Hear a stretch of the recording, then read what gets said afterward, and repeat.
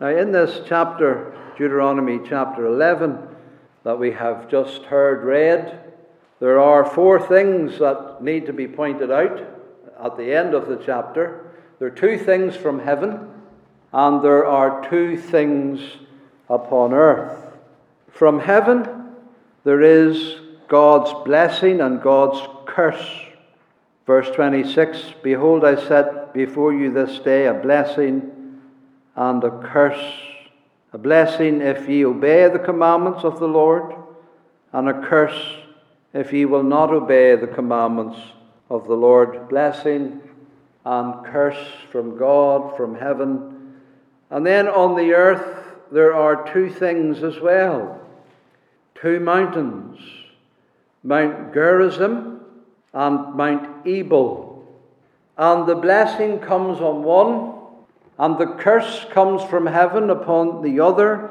Verse 29, the blessing is upon Mount Gerizim. The curse comes down upon Mount Ebal.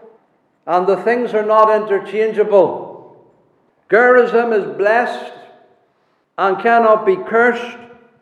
And Ebal is cursed and cannot be blessed. The blessing is to obedience. The curse is to disobedience. Nothing can change that. Nothing can undo that. Nothing can reverse that. And both are unchangeable. They're fixed. Blessing always to obedience, and cursing always to disobedience. And there can be no blessing to disobedience, and there can be no curse upon obedience. It's fixed in stone. Fixed as much as these mountains themselves are fixed, so that the very mountains cannot be removed. And neither can this blessing nor this curse which is upon them. What I'm saying is, you cannot bless what God curses. And that cannot be cursed which God blesses. So when the Church of England Synod votes in favour of offering blessings to same-sex couples in civil partnerships and marriages, it is clearly defined the Word of God. You cannot bless that which God has cursed. And the defiance of the Anglican community against the Word of God is causing an earthquake in their communion. It is an earthquake that ruins souls and destroys the walls that hedge their community. But as great an earthquake as it is, it does not shake these two mountains. They remain the same.